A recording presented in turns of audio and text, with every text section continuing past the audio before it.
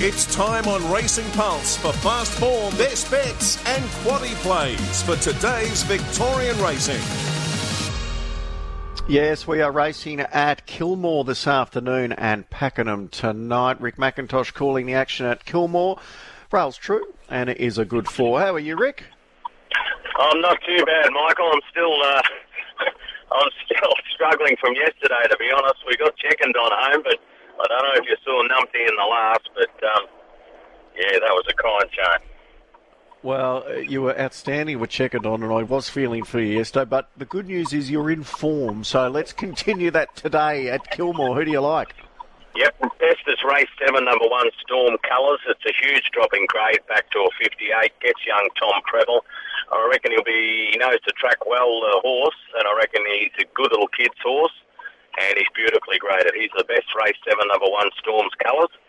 I put in the value as race 4, number 2, 10 Ace. That was when Beerez was in the race, and Beerez has been scratched, but I see they're hunting 10 Ace out to almost each way odds again.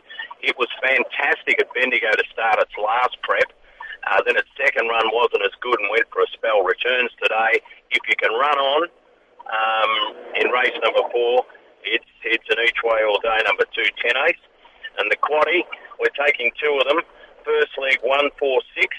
Second leg 1, 2, 3, 7. Third leg 1 and 3. And we'll come home with 1, 3, 5 and 8. And the second one, just a little one, 1, 3, 4, 6 into 1, 2, 3, 7, and come home with the 2 ones, which is Storm Colours race 7, DO race 8, Michael.